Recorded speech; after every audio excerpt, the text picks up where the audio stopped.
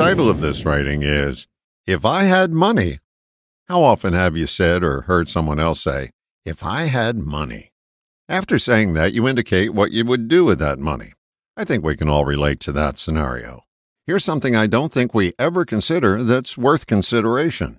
What can I do without money? What productive action can I take that doesn't cost anything but my time and effort?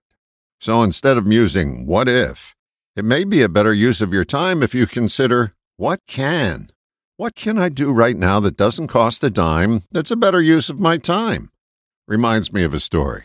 When I was a teenager and had no cash, I would walk with my girlfriend to an indoor mall and window shop, or try things on, or get a demonstration of a product we were interested in.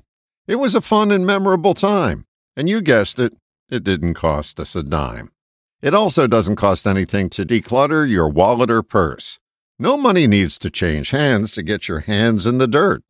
I'm sure there's something you can do right now that will improve your environment or your well-being. It doesn't cost anything to take a walk and clear your head, or take the time to make your bed. Perhaps you can draw, paint, or write.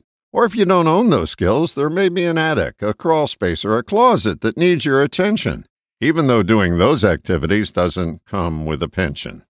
There are a lot of things that money can buy, but one thing it can't do is decide how you spend your free time. Get in the habit of doing what money can't buy.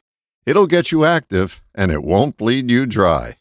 Money's a nice thing to possess, but it doesn't cost anything to play Wordle, backgammon, or chess. Explore what you can do without money. Who knows what fun or useful thing will show up on your list?